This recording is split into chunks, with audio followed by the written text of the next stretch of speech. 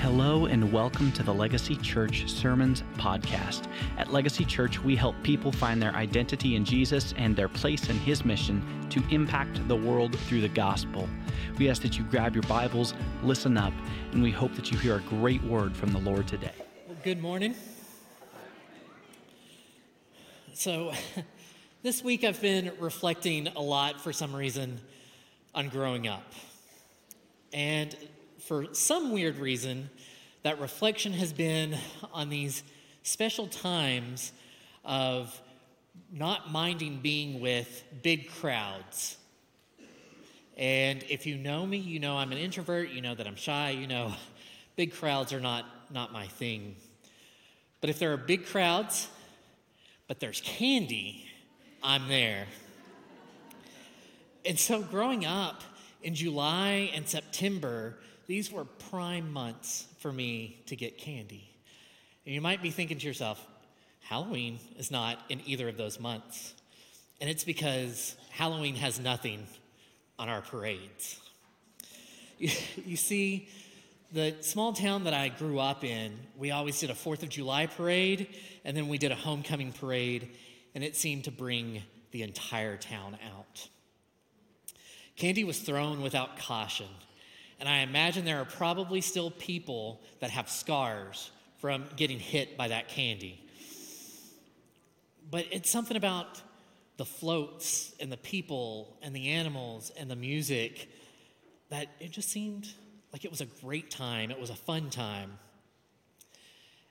And so this week as I thought about it, I still can remember the exact spot I wanted to get to every time for every parade. You see, in the town that I grew up in, Gaston Street runs north to south, and 6th Street goes east to west. And at the intersection of those two stood our only stoplight. Yeah, only stoplight, yeah. And so if you get there and you get close to that stoplight, because the parade would go from the west side of town to that intersection and then go south, if you sat there by that stoplight, you got more parade. Well, at least I felt like you got more parade, right? I could watch them come from the west and then go down south for just a little bit. But there's something about parades that seem to bring energy and excitement to a town. Whether it's a homecoming parade or the Macy's Thanksgiving parade or the Rose Parade, you can picture in your mind what a parade is and how special it can be. I always remember wanting to see who the king and queen were, the homecoming king and queen, even though that as a kid, it didn't make a difference in my life, and half the time I didn't even know who they were. But I wanted to see them. I wanted to see the animals. In fact, I remember one year we had, growing up, we raised miniature goats for a while, and so we had miniature goats in the parade. I wasn't trusted with walking them in the parade, so we had friends do it.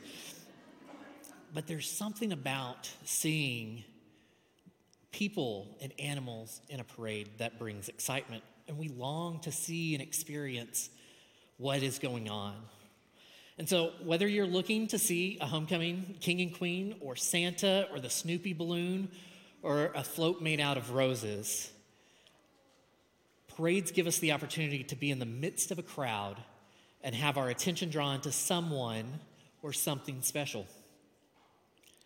And there was once a parade of sorts that drew the attention of pilgrims and residents in the city of Jerusalem. These people had their eyes and attention drawn to Jesus as he made his way into the city just mere days before he died. Today, it's commonly referred to as Palm Sunday, the day in which the church, the global church, commemorates Jesus' entry into Jerusalem on the week in which he died for our sins. What's really interesting is that all 4 Gospels record this event. And while we'll be in Matthew 21 today, this week, or even later this afternoon, if you want to look, you can find this story in Mark 11, Luke 19, and John 12. For those of you that know me, you know that I'm interested in this historic faith. I'm interested in the early church and the practices that come with that. And so I like the church calendar, knowing the seasons that we are in because they're based off the life of Christ. This week is Holy Week, and it refers to the time between Jesus' arrival in Jerusalem and ultimately his death and then resurrection on Easter morning. Robert Weber was a seminary professor that was known for his books on worship and the early church. In a book entitled Ancient Future Time, he mentioned that when the church participates in remembering the events of Holy Week, we find ourselves on a week-long pilgrimage into a personal experience with Christ as he is rejected, crucified, buried, and risen. And by participating, we can learn that we are walking in the way of the cross of Christ. Palm Sunday helps us begin that journey.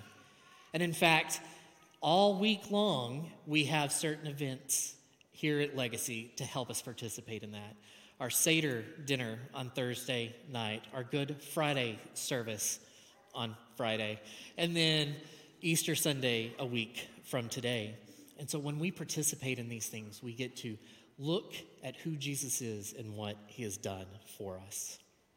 So if you haven't already, turn to Matthew chapter 21, and I will begin reading from there.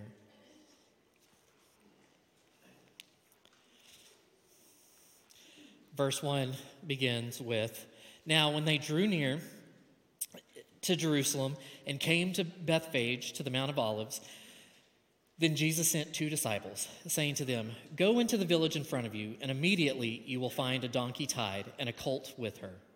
Untie them and bring them to me. If anyone says to you, you shall say, the Lord needs them. If anyone says anything to you, you shall say, the Lord needs them, and he will send them at once.' This took place to fulfill what was spoken by the prophet, saying, 'Say to the daughter of Zion, behold, your king is coming to you, humble and mounted on a donkey, on a colt, the foal of a beast of burden.' The disciples went and did as Jesus had directed them. They brought the donkey and the colt and put on them their cloaks and he sat on them. Most of the crowd spread their cloaks on the road, and others cut branches from the trees and spread them on the road.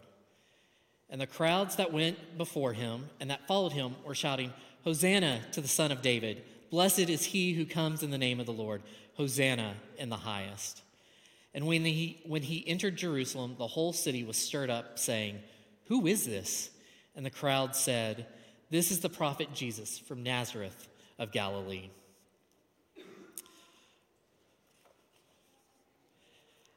As Jesus and his 12 disciples left Jericho, they were previously there. We know this from Matthew 20, where Jesus had just been with Lazarus and his family.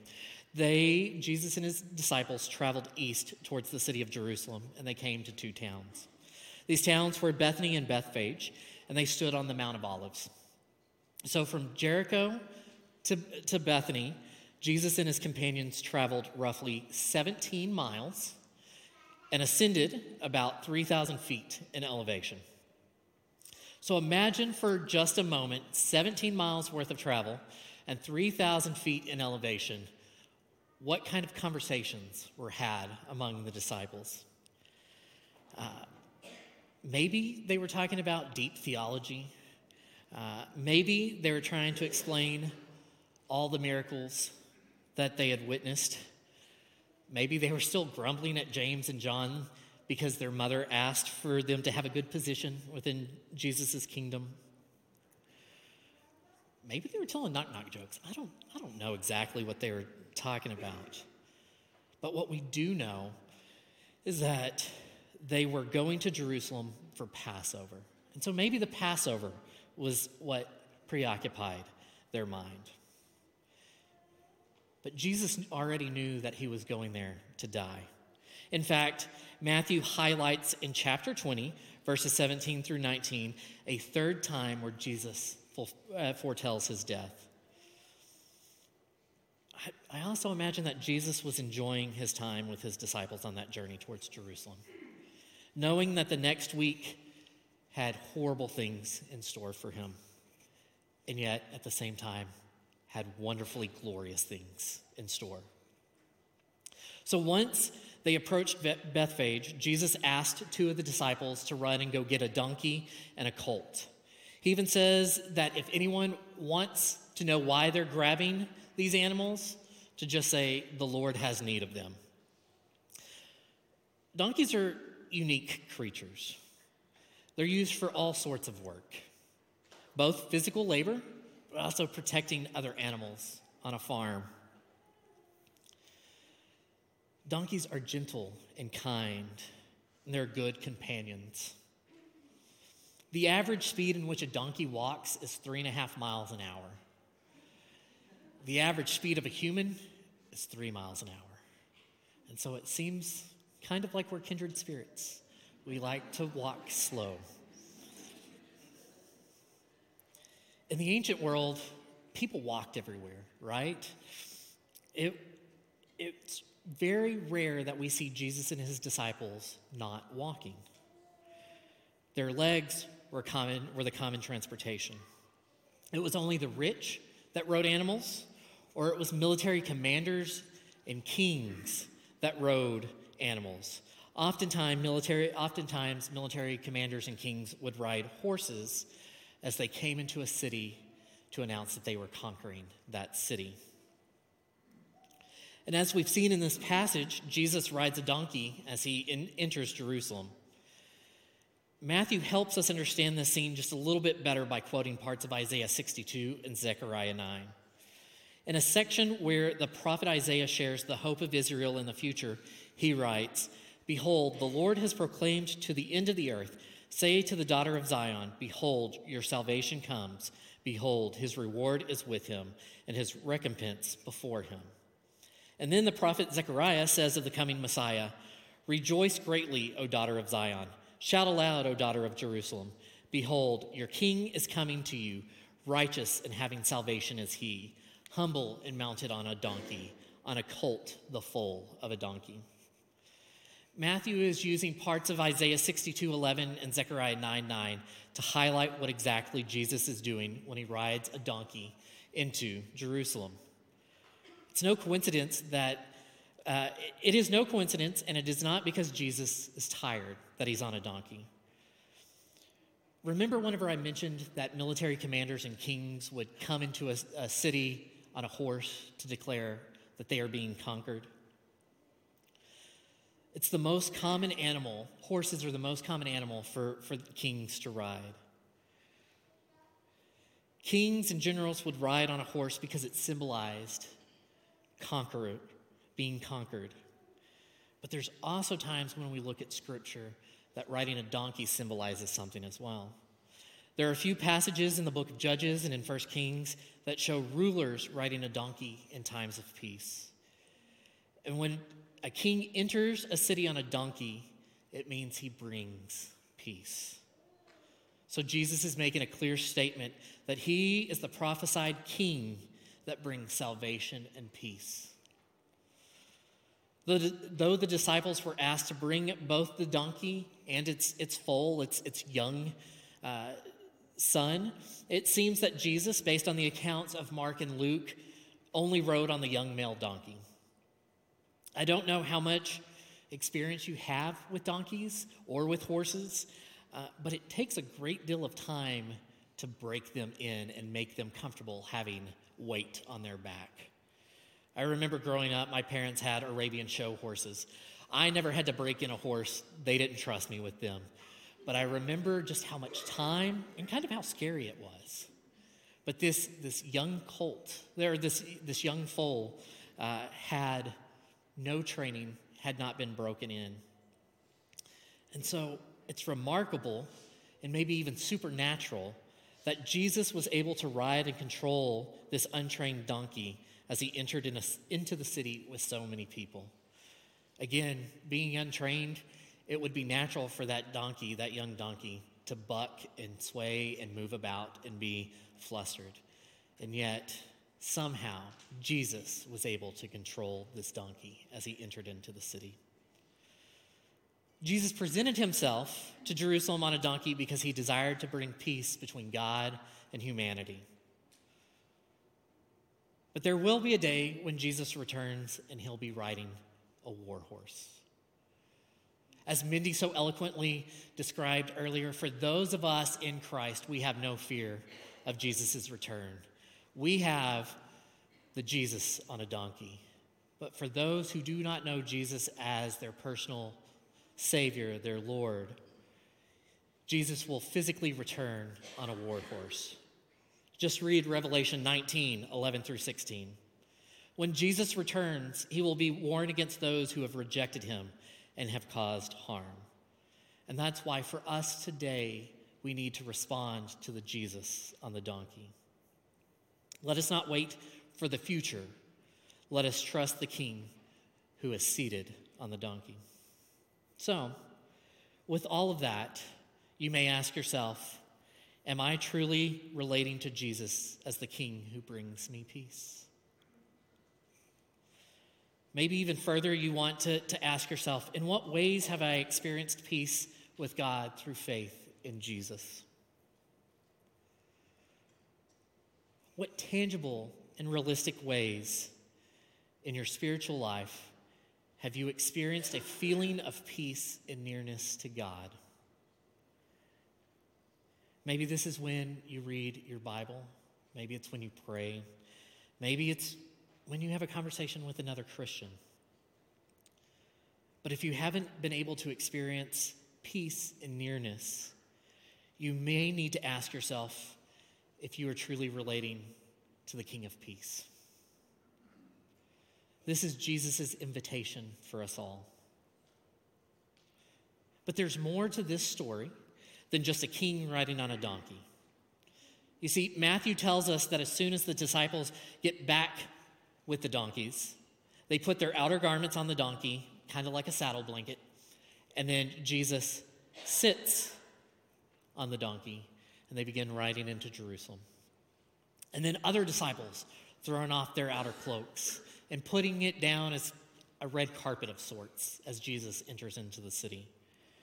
And then people are cutting down small palm branches and laying them on the ground for Jesus as he rides this donkey. There are no exact numbers for the population of Jerusalem at this time. Some estimate anywhere from 30,000 to 250,000 people lived in Jerusalem. But when religious travelers or pilgrims came into the city for one of the 3 required feasts that the Jews came for,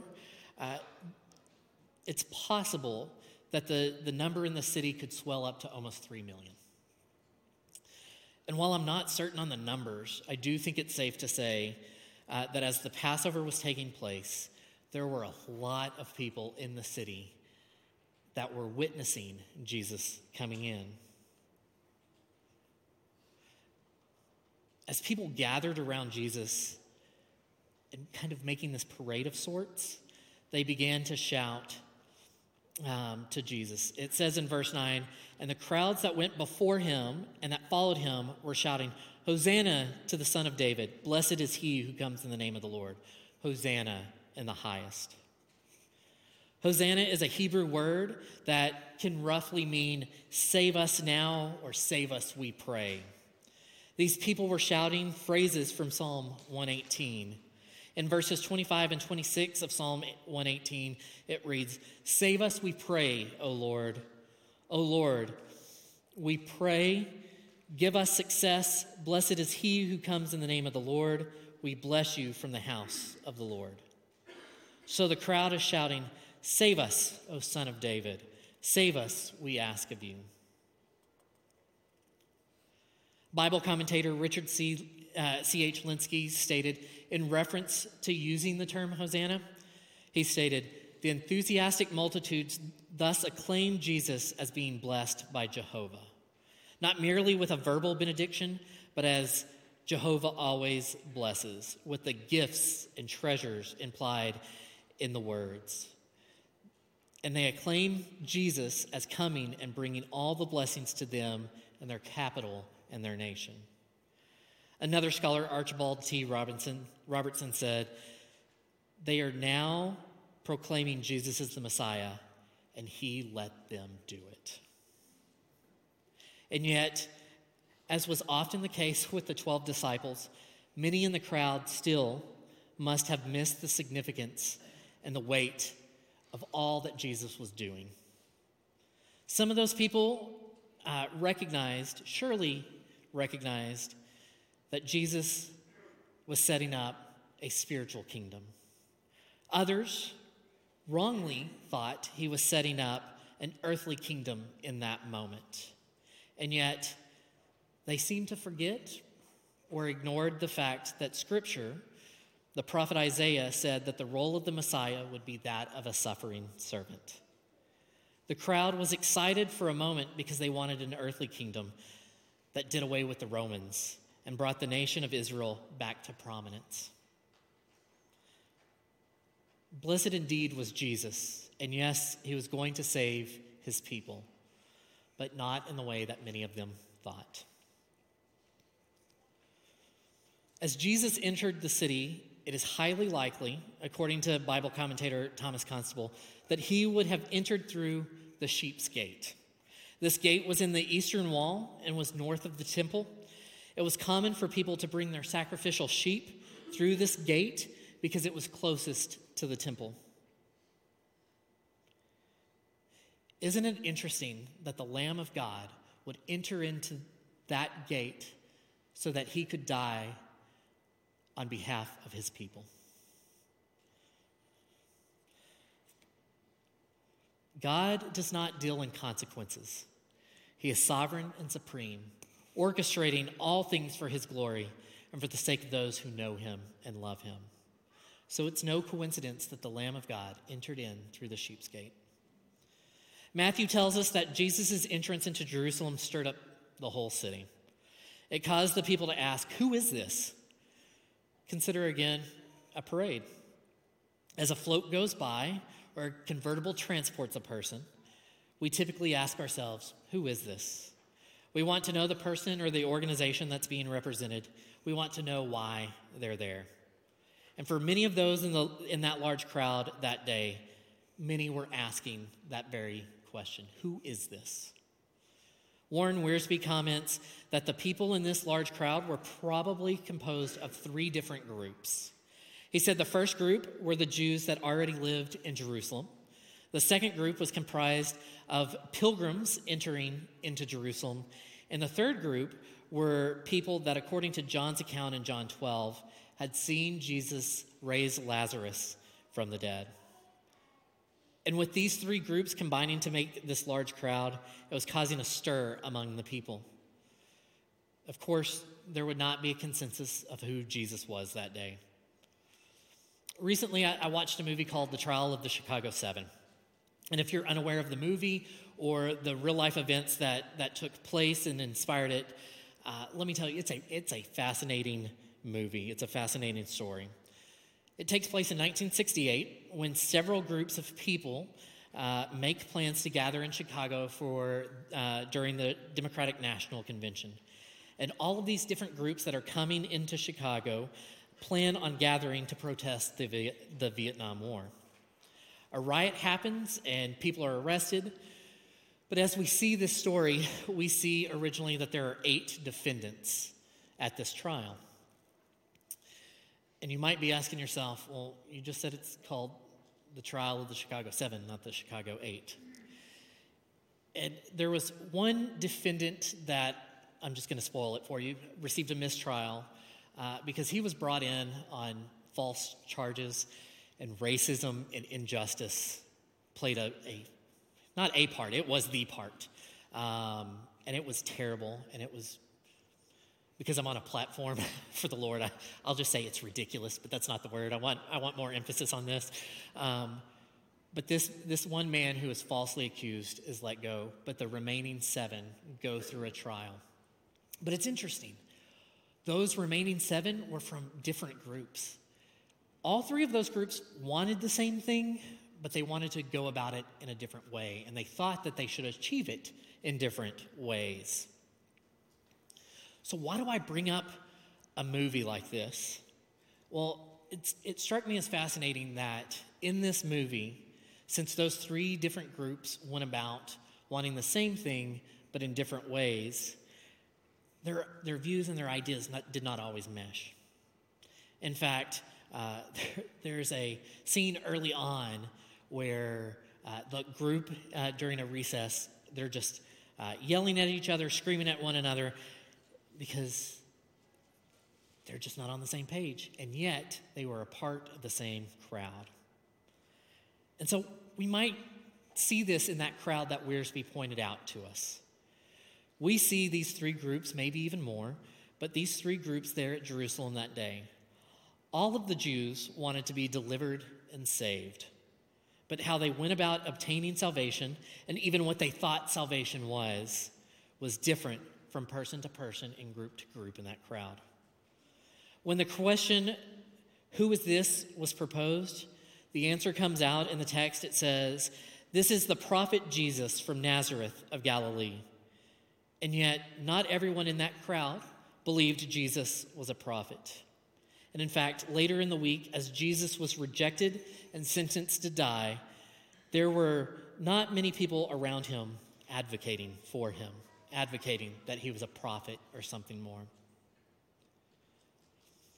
And I imagine, because the disciples were with Jesus in this crowd, and that there were many who believed Jesus to be more than a prophet, that is a view that Jesus was not just a prophet, but he was the Savior.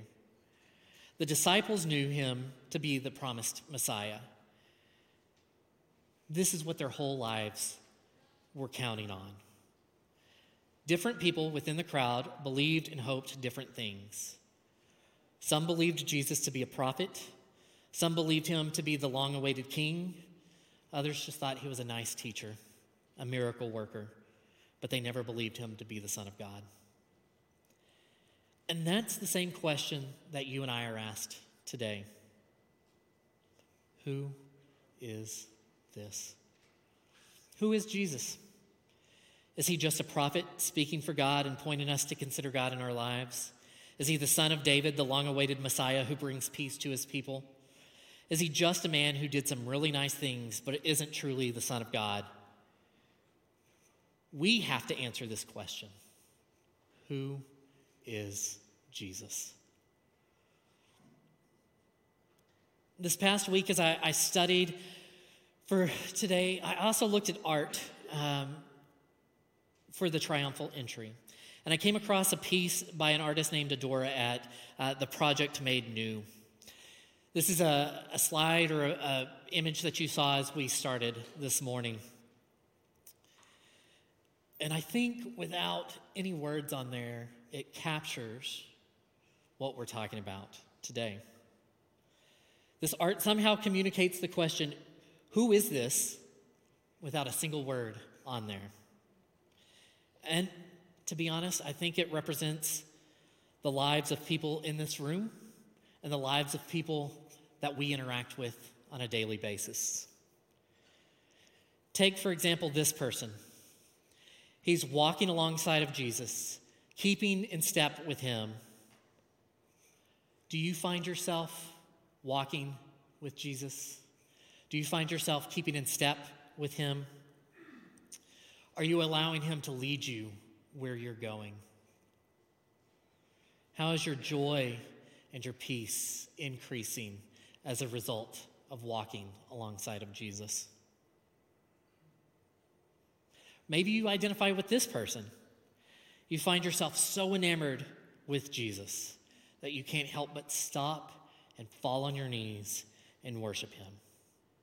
You recognize that he's your Savior and that he died on your behalf. How is your worship and your knowledge of God's goodness shaping your ordinary daily life?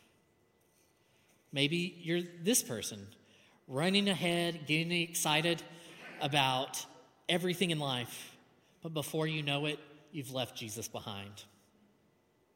You didn't walk that 3 miles an hour, but you blazed your own path. Other people or other things have gotten in your way, and you can't see Jesus anymore because you're so far away from him?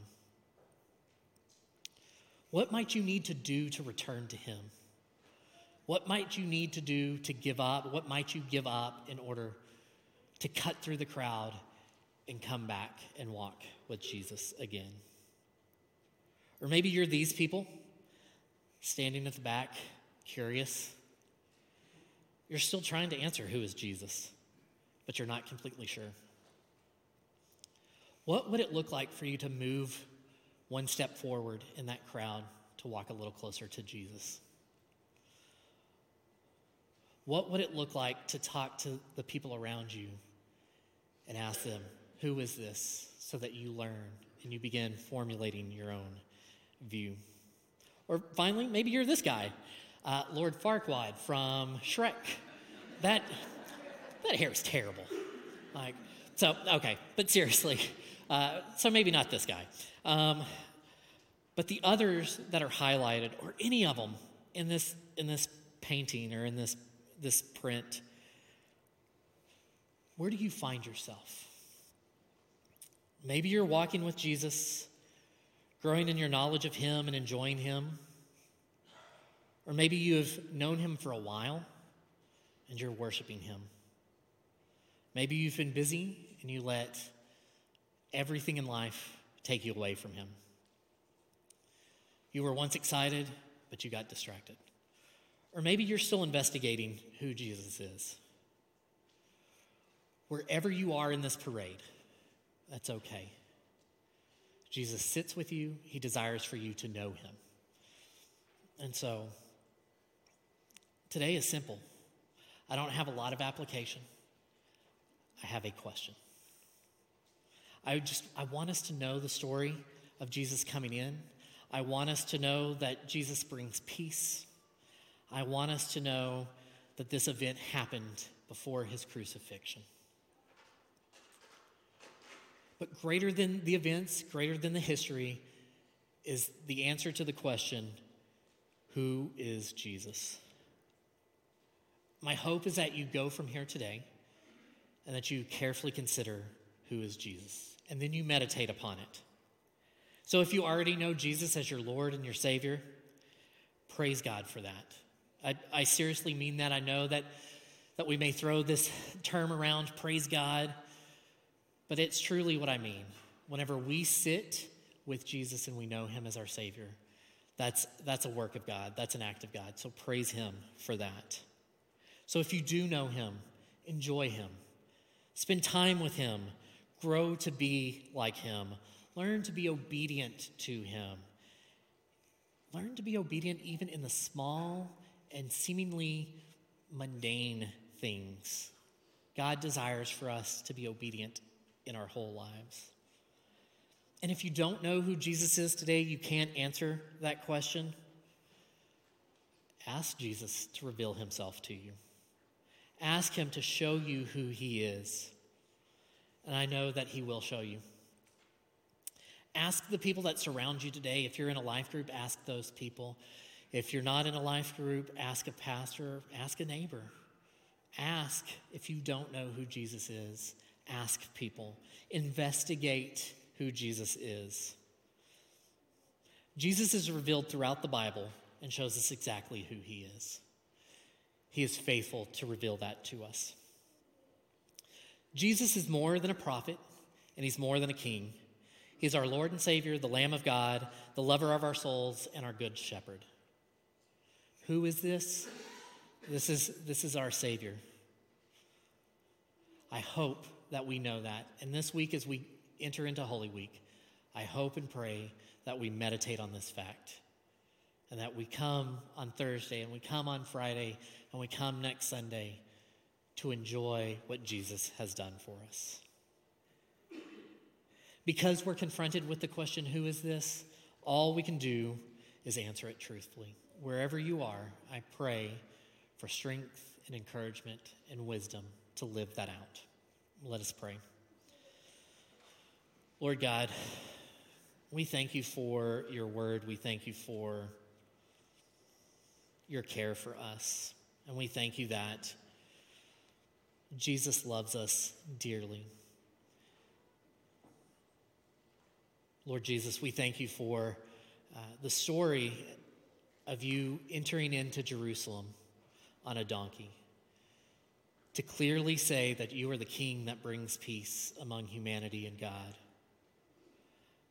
I just ask that for those of us in this room who may not know who you are personally, would you reveal yourself to us? Help us to trust you, to know you, to enjoy you, to rest upon you. And for those of us in this room who do know you, I ask that we would enjoy you even more than we already are. Help us to consider the peace that you have brought us, all because of your life, death, and resurrection. We admit that sin runs deep, and we are all sinners, for all have fallen short of the glory of God.